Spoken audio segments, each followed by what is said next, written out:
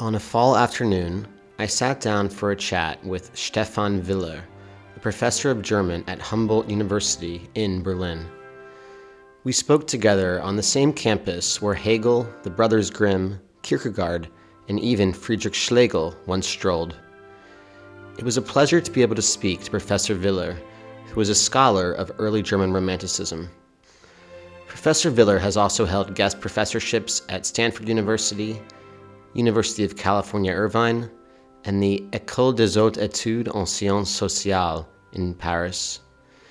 He's published on an array of topics in German studies. His early career focused heavily on German Romanticism. He's continued to work on this topic throughout his career, but he's also expanded his work into related fields such as music theory, transmission of knowledge, and translation. His current work focuses on what we might term futurology. Because Professor Willer is an expert in early German Romanticism, I wanted to discuss with him a theory which I proposed on the very first episode of the Schrift, Episode 0, The Death of Moses and Early German Romanticism. Our conversation picks up where that episode left off 2 years earlier.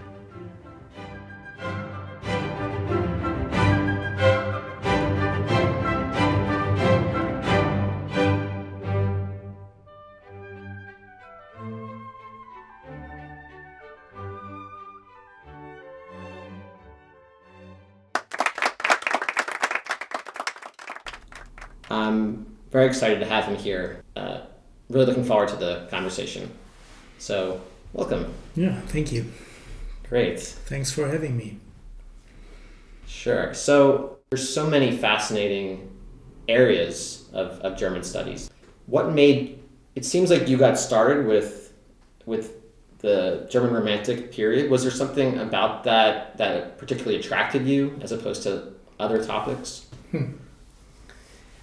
Well, when I think back of starting with really studying German Romanticism, writing my PhD on Romantic philosophy and theories of language, also special scientific approaches to language, what is called Sprachwissenschaft in German. It was not so much about romantic poetry, but really about romantic ways of knowing and of trying to attain new kinds of knowledge.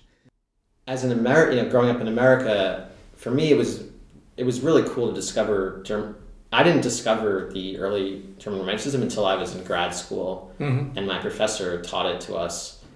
And I had actually never heard of Schlegel and Novalis and all these major figures. Yeah. And as someone who loves literature and philosophy, I was a bit shocked that I went so long without discovering these guys and women. And I'm just curious, I almost feel like it's almost tragic that they're not so well known outside of Germany. Or maybe you disagree, but are you surprised by that the early German Romantics are sort of not so famous in the rest of the world? I think there is an important part of the reception in France. So in what in English is called French theory. So I think for that, the German early Romanticism is quite important. But still, I think you're right, because it's. But maybe it's not even a problem of missing translations or international reception. I think also for German students, it's quite common to come across these writers only at university. So it's not being taught in secondary schools, and it's not very popular when it comes to like selling books. So compared to an author like E.T.A. Hoffmann, who's still very popular in Germany but also outside Germany, these guys, Schlegel, Novalis, and so on, they are well, I think it's it's not actually a secret, but it's not very popular, not even in Germany.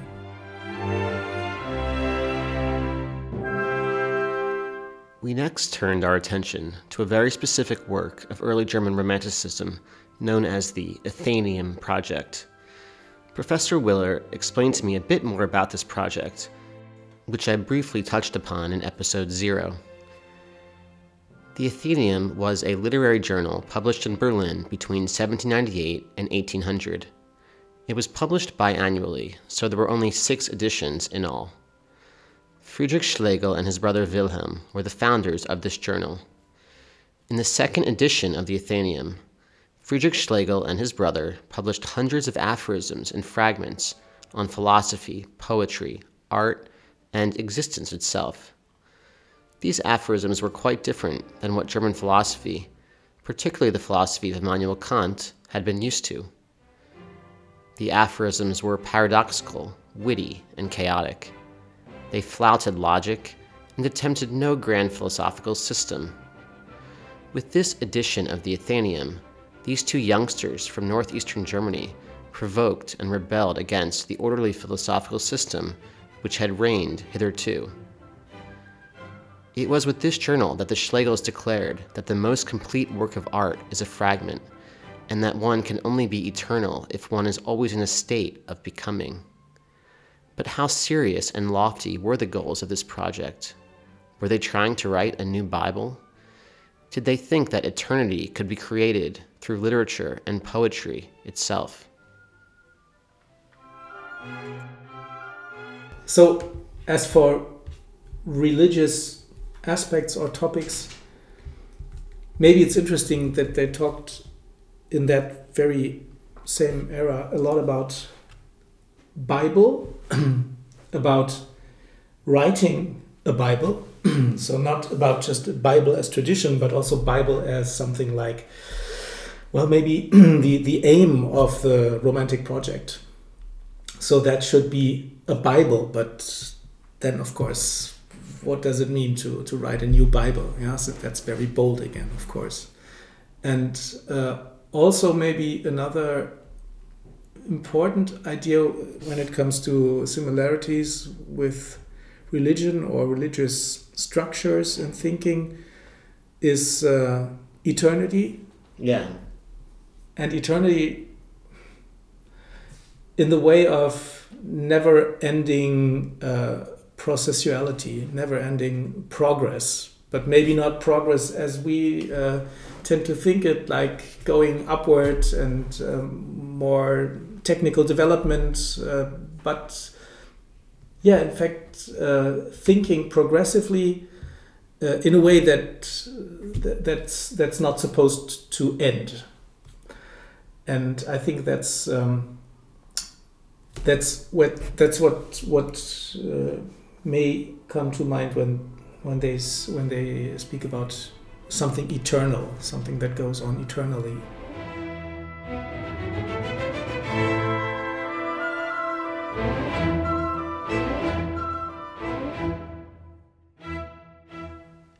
In one of the most famous aphorisms from the Athenaeum, Schlegel compared the fragment to a porcupine.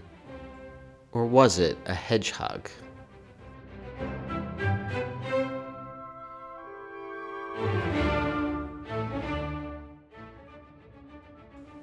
You are listening to The Schrift, Interview 0 with Professor Stefan Willer, Torah.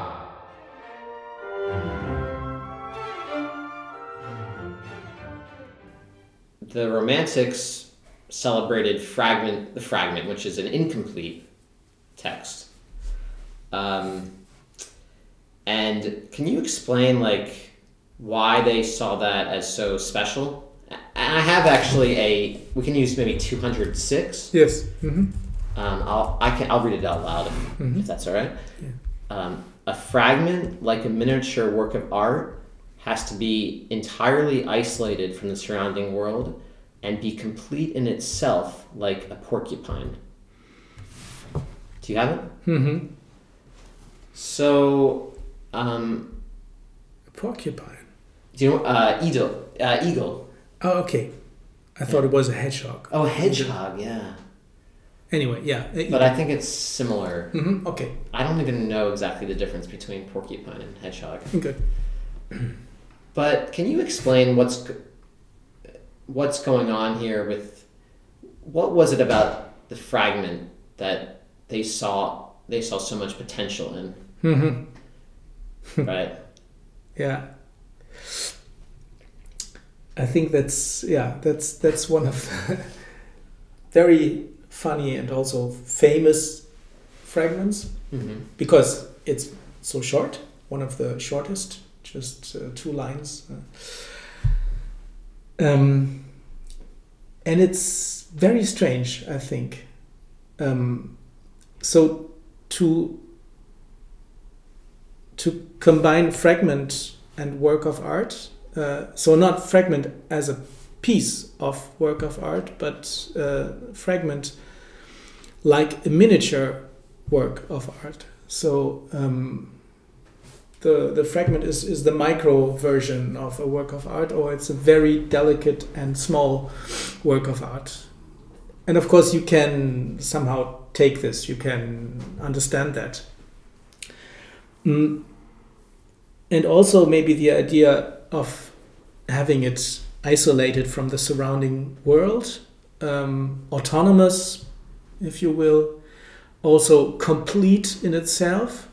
But then, like a porcupine, that's so weird and so strange, because no one back then, and I also think no one today, would actually compare a work of art complete in itself, isolated from the surrounding world, to a porcupine, because a porcupine is neither a work of art nor something that actually resembles a work of art, but here it's supposed to resemble this work of art in the specific shape of a fragment. So it's of course complete in itself, but it's dangerous from the outside, at least if you don't treat it right, maybe. So if you grasp the fragment too roughly, then the stings, is it called stings? The I don't know, points or yeah. So you will get hurt. Interesting. Yes. I always thought it had to do. Well, first, I think we also should just point out that even as we read this today, it's very striking to have a porcupine juxtaposed with like work of art. Yes. A total clash, and absolutely. I think it's humorous also. Yes. And it's provocative. Mm-hmm.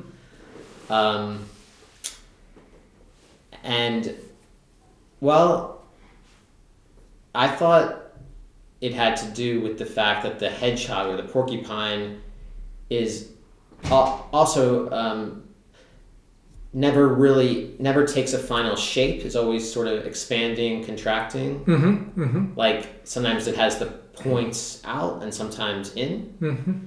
And I thought that has to do with their theory of the fragment, that it's never in a fixed state. Like it's never ending or beginning. It's sort of going in circle. Is there? Yes. Yeah, maybe. I wouldn't say that about the fragment as such. Okay. But about the idea of romantic poetry, definitely. What you just said. So it doesn't have a fixed shape. It's not classical. It's not perfect or perfected or completed, but it's in a continuous movement or development. And this is why this is maybe so particularly strange, because the fragment is the epitome maybe of romantic poetry, but here it's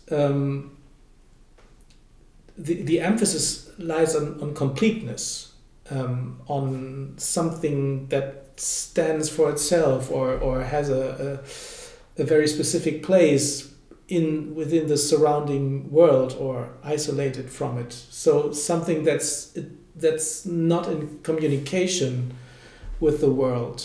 But it's complete like a porcupine. Yes. So how is why? Yeah, not complete like a statue, like, but right. Yes. Or like a yeah. Yeah. Like okay. Lion or something. I don't know. Yes. Or like Yes. a turtle. I see what you mean. Yeah. Well, turtles actually are also changing.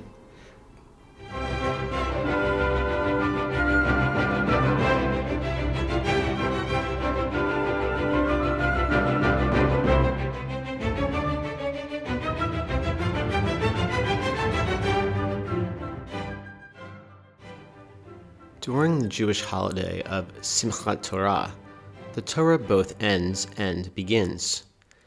As soon as Moshe dies on Mount Nevo, he is, in a sense, reborn when Hashem creates the universe in Bereshit. Does this circularity of the Torah make it eternal? Is Moses, in never reaching the promised land, always in a state of becoming? I asked Professor Willer whether the Torah, in its circularity, might be early romantic in the Schlegelian sense.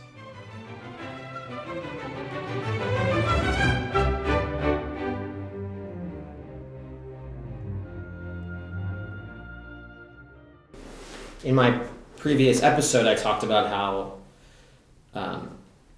the Torah is unusual as a book because it, first of all, we finish reading it and then immediately start from the beginning. So it ends with Moshe's death, and then a few days later we start over again. So there's a circularity to how we read it. Also, there's a sense of Moses, like unfinished business, so to speak. He never gets to his goal.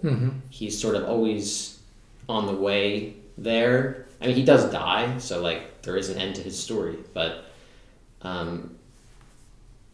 there's a certain things left unfinished.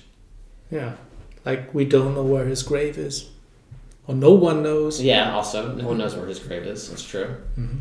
And even one other thing I'll mention, which comes from the Kabbalah, is that the Torah begins with the letter Bet, which is the second letter of the Hebrew alphabet. The first letter is Aleph. It's a Bereshit is the first word. And there's a sense that like the beginning of the first letter is like somewhere else, right? The Torah begins after the beginning, after this first letter. So I always saw this kind of a certain shiftiness in the Torah, in this kind of, it's not this neat and tidy A to Z story, but it's like circular and also, I don't want to say fragmentary, but kind of, in motion. In motion because of its sort of incompleteness, so to speak.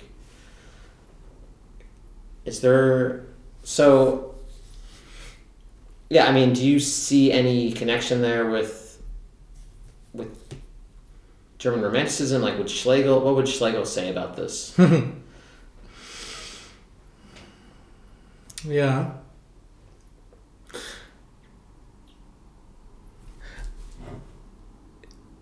Or maybe I don't. Yeah, I maybe I would not say that there is a similarity or that there is an analogy between the two, between the scripture or the Torah and German Romanticism or early Romanticism. Yeah.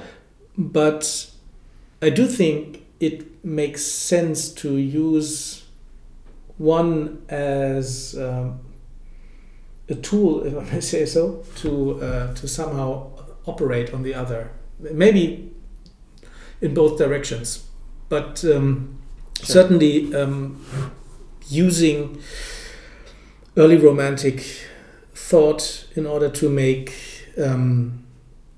these motions visible in the traditional texts, in the sacred texts, and in the way that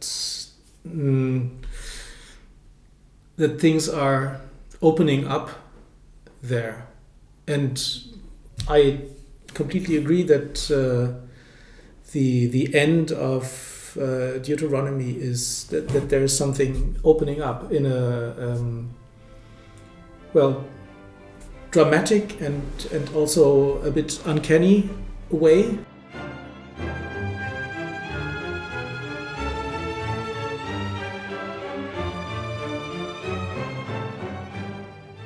To understand what Schlegel meant by the eternity of becoming, we read from fragment 116 on the eternality of romantic poetry. Other kinds of poetry are finished and are now capable of being fully analyzed. The romantic kind of poetry is still in the state of becoming. That, in fact, is its real essence, that it should forever be becoming and never be perfected. It can be exhausted by no theory, and only a divinatory criticism would dare try to characterize its ideal. It alone is infinite, just as it alone is free. So, this becoming in the poetry. So, I thought the Torah has this element of this kind of eternal becoming, because it's, like I said, it's kind of always ending and finishing simultaneously. Sounds like you said that's maybe not exactly what Schlegel had in mind. So could you maybe just explain more what the Torah doesn't have that Schlegel's ideal does have, and like maybe some examples of what an example of this type of poetry for Schlegel? Like, what is it? Do these poems exist? You know? Yes. Where are they? Yeah. The best examples of the eternality of the fragment come from the novels written by the Romantics themselves. These writers often wrote stories which were purposely inconclusive or which suggested endless striving. For example, the Romantic writer Novalis, originally named Georg Philipp Friedrich von Hardenberg, wrote a novel entitled Heinrich von Offerdingen. In this novel, the protagonist Heinrich quests after an elusive blue flower. While he may never arrive at his goal, he, perhaps like Moses, is depicted as achieving a kind of eternity through striving itself.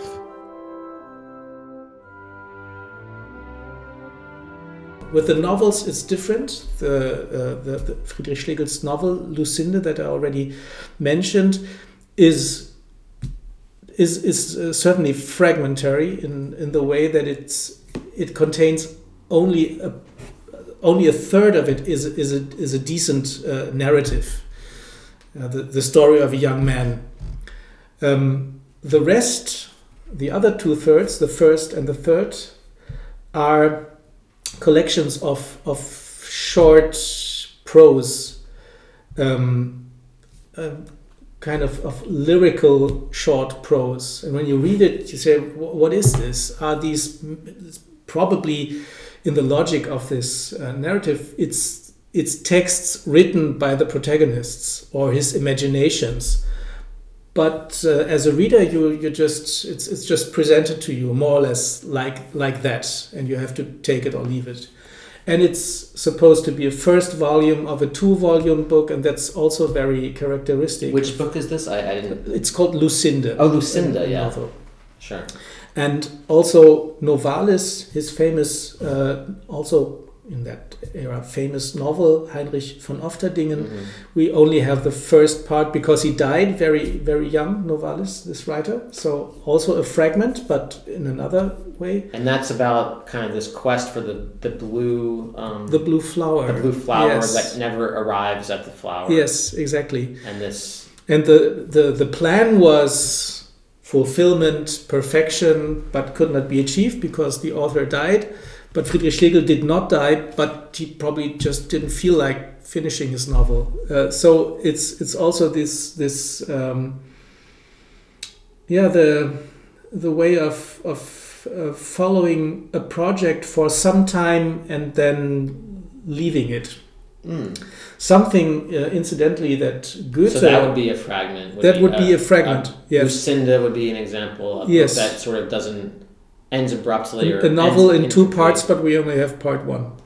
Right. Yeah. And obviously the Novalis novel, Heinrich von Ufferdingen, where questing after this blue flower but never getting there. These are examples. I just want to be clear that these would fit this. This would be in the contemporary examples for fragments. Yes. Yeah. Great. Okay. Yeah. Thanks for asking. That's the better examples actually. Yeah, the ones that they themselves wrote. Exactly. And you wanted to say about Goethe? Because I was going to ask about Faust. Yes. I was going to say that Goethe was also someone who was able to leave something at rest, to write a first part, and then say, well, there's going to be a continuation. But he then wrote these second parts. Right. So he wrote Faust Part 1. Yes, and decades later, Part 2. Right, so for at least 20 years, there was only Faust Part 1 and no Faust Part 2. Yes. And before Faust 1, there was like pre-Faust versions. And that was intentional on Goethe to call it, he wanted to make it fragmentary in the romantic sense, or make it kind of this becoming. Yes. I think it was really a trend of that time, and maybe it's also something that is more or less true for poetic or artistic production in general. That completion is just a way of looking at something, but for the people who actually are producing it, maybe the part of the completeness is not what makes it interesting, but to leave something open in order to maybe come back to it later. And Schlegel didn't, but Goethe did. He was someone who was, he really had the ability and the long life to come back to projects later and to make sense of this of this kind of these continuations.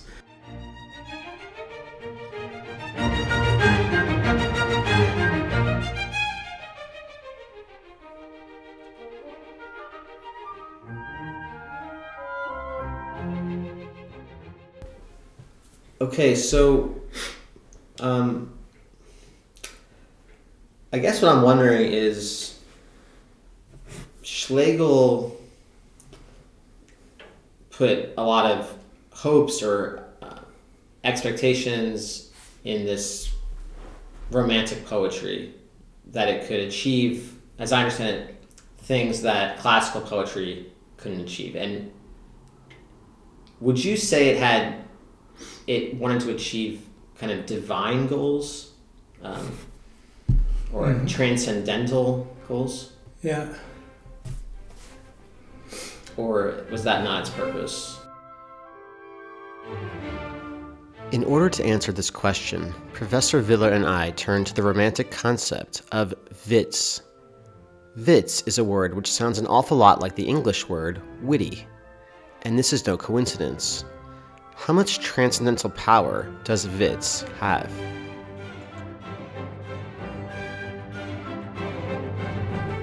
The concept of wits and of also, I think, of wit in the English tradition since late 17th century has to do with bringing together things that are quite far apart from each other and to make visible that they are similar in a surprising kind of way. That's why very often wit is being compared to metaphor, because that's what metaphor does. Creates a surprising likeness. And Witz, I would also say, you said earlier, means joke. And a joke is usually funny because it this kind of moment of laughter arises out of these this strange combination. It could be a pun or a witty remark. Yes, right? yes. And there's also this moment of aha moment with the joke. Oh, like, and that's where you laugh. And I think it goes back to the original meaning of Witz. Yeah.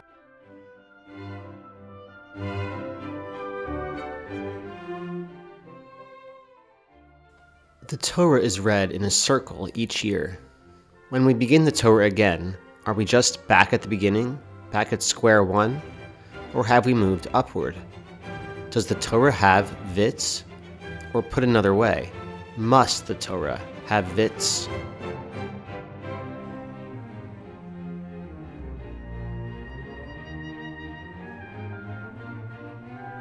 We begin it as soon as it ends. You could look at that maybe as fragmentary or not, but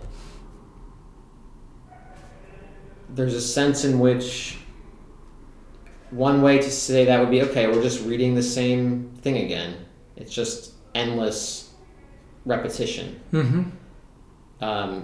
Or you could find a synthesis in this circularity, right? So circularity implies a certain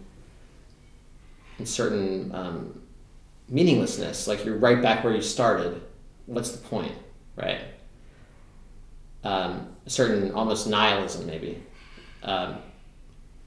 But you could also see in that circularity a synthesis where something more is created out of the repetition or out of the and I'm wondering if is Witz this something more, this synthesis?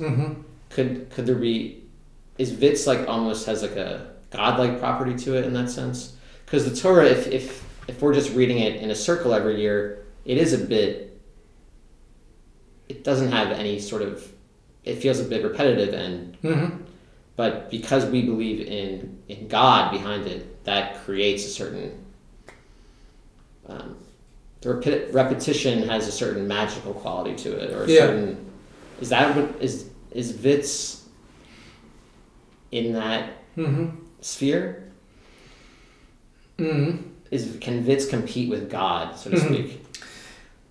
Or yes, probably, because they speak with such praise and adulation of Witz. Yes, and I'm wondering why. Yeah, and just thinking of something that maybe goes in the opposite direction, but then again, probably it doesn't, because of an Italian theoretician, Emanuele Tesauro, in the early 17th century, said that the mad people are very good in creating metaphors and similes, and that they are actually the witty persons, because they bring together things that the normal people would not bring together.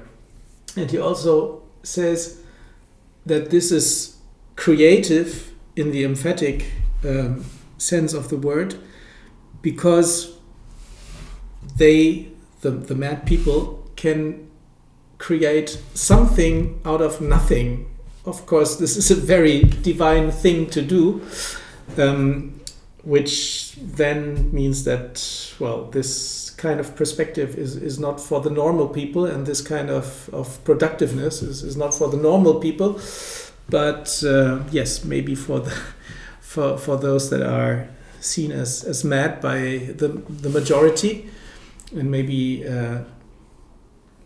when you see it like this, they could they could attain a certain godlike creativity by being so uncannily witty. Still, I think what you mention about rereading the Torah, I find it very interesting in its own rights, and I'm not sure if I would term this kind of reading magical or witty. Or synthetic. Yeah, because I think what happens in repetition, and I think this is really about repetition, and of course repetition can be uncanny. Yeah? You see something again, say, well, I just saw it before. I just heard this last year. Here it is again. That's uncanny in the Freudian sense, right? You forgot it, and then it pops up again, and that's the uncanny. But it's also more optimistically, and I think also a little more realistically, something like a spiral movement, right? So you've been there before, but you went through all 5 books of the Torah, and then you come to the beginning again, but you've been there on the mountain with Moses, and then you come back to the beginning, which is, as you so clearly pointed out, not the beginning, but something after the beginning. And this makes perfect sense, since the beginning is something you always come back to. It's not the beginning itself, right? So I don't know if anyone can really remember hearing the story of the creation of the world and of the paradise for the first time. Most likely it's a story that you've always already heard. And of course that's why it's so intriguing, and the idea of going back to paradise is again quite realistic when it comes to reading this beginning. It's always a rereading. Yeah, I really like what you said about spiral, because I think that the circularity becomes it's not just a circle, it's a upward spiral where you're moving in a circle, yes, but you're also getting closer to God and elevating yourself. And I think that's what Judaism believes, is that even though every year we're reading the same thing again, we're getting closer to God, or to, a lot of Jews would say to the Messiah coming. But it can't just be a circle, because a circle it has to have an upward spiraling circle for it to have importance or meaning. And I guess what I'm asking is, I thought that Witz is what makes the circularity that the Romantics speak of an upward spiral. Yeah. As opposed to just... Yeah, I see. Yeah. And that Witz, is that true, or am I over estimating Witz? No, I think you're actually applying it to another maybe register of thought, and to another set of texts and traditions.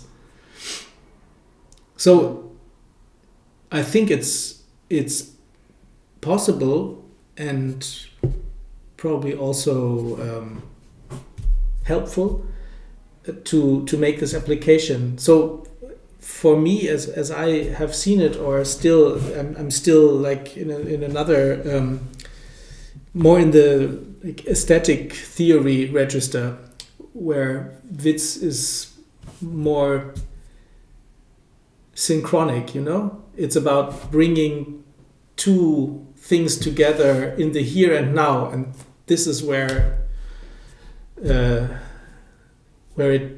ignites, or where it flashes. Sure. Yeah. So and the idea of introducing this momentary temporality in the long spiraling temporality of tradition is, as I say, I think it makes sense, but I have to think about it a little longer in order to come to terms with these 2 kinds of temporalities. Yeah, I sort of assumed that the fragment, in that it never begins and never ends, it's that what makes that special is the Witz. But I actually never saw that specifically written somewhere. Yeah. So maybe I'm just assuming something that's not there. But I can't, otherwise to me it just seems to be just a circle without anything special. Like you could also, I mean, with Heinrich von Ufferdingen chasing the blue flower, you could look at it, okay, it's just this endless chase of meaninglessness, just on the treadmill, just going nowhere. That is very negative and very nihilistic. But if you add Witz to it, or add some kind of transcendence, then it's suddenly extremely meaningful. But I just assumed that. I never, at least this makes me think of one of the, I think, most spectacular scenes in this very novel, where, what is it? It's one of the many dreams in this novel, where the protagonist, Heinrich, dreams of his young beloved, whom he just met, but they already know that they are determined for each other for eternity. And then he dreams that she dies. And she dies sitting in a rowboat on a river, and then all of a sudden there's like a torrent, and she drowns. And he follows her, diving, swimming, running, and we don't really know where we are, in which kind of spatiality. At least somehow he follows her, panicking. And then he feels that someone touches him on his shoulder from the back, and he turns around, and there she is. And he says, "Where are we? Where is the river?" And then she points upwards and said, it's above us.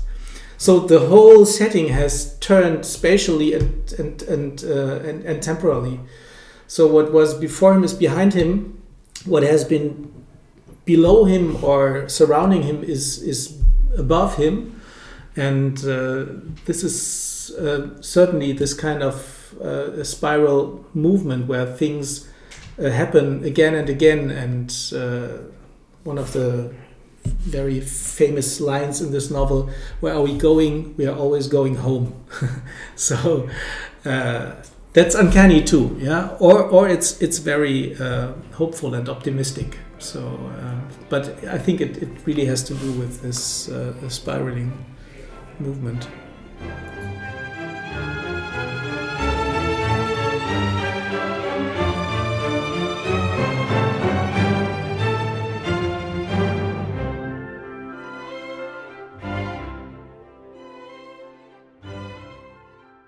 Tried to connect to very different, the Torah and early German Romanticism, especially the Athenian project and fragment. And I'm sort of hoping or wondering if these two, one text coming out of obviously the ancient Middle Eastern world and beyond, and then one is coming from Germany and early 19th, late 18th, early 19th century. Do you see any, I guess, from what you know about German Romanticism, why would such similarities exist? I mean, what's the underlying kind of, is it, what's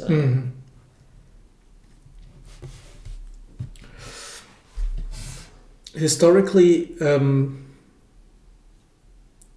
the similarities, I think, come from the fact that whoever writes in the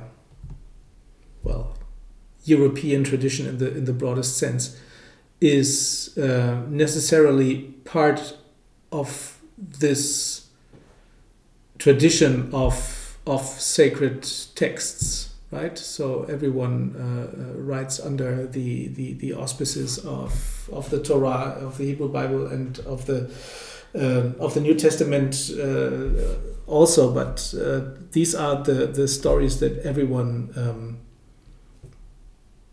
lives on. The traditions, the thought traditions. Not just the classical antiquity, but also the Jewish religious tradition. So that would be the historical part, I would say, of answering this. The other part, I think, really has to do with how we read all of this, how we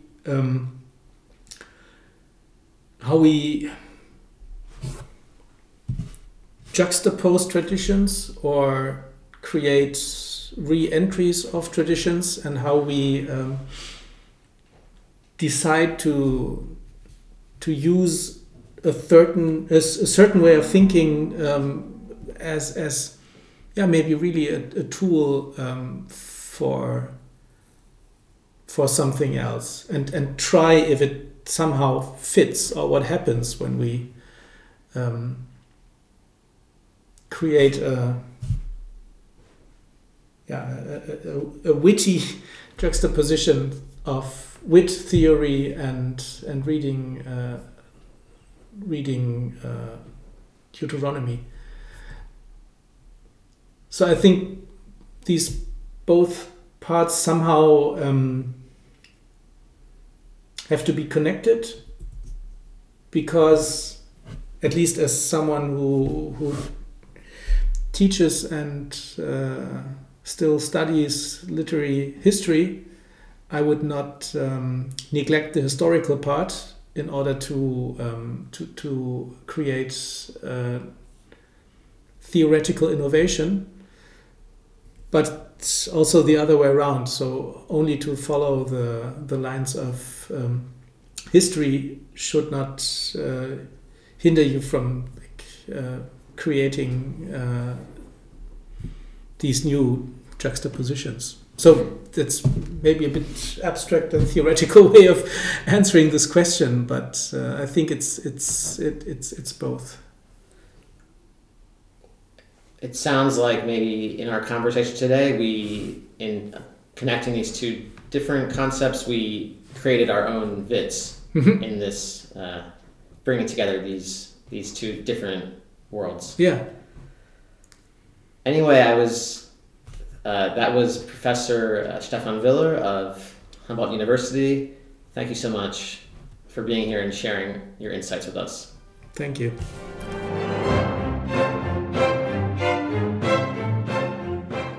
That was interview 0 of The Schrift. Afterwards, I realized I should not have ended the discussion so definitively. It might have been more witty to conclude the conversation in mid-sentence.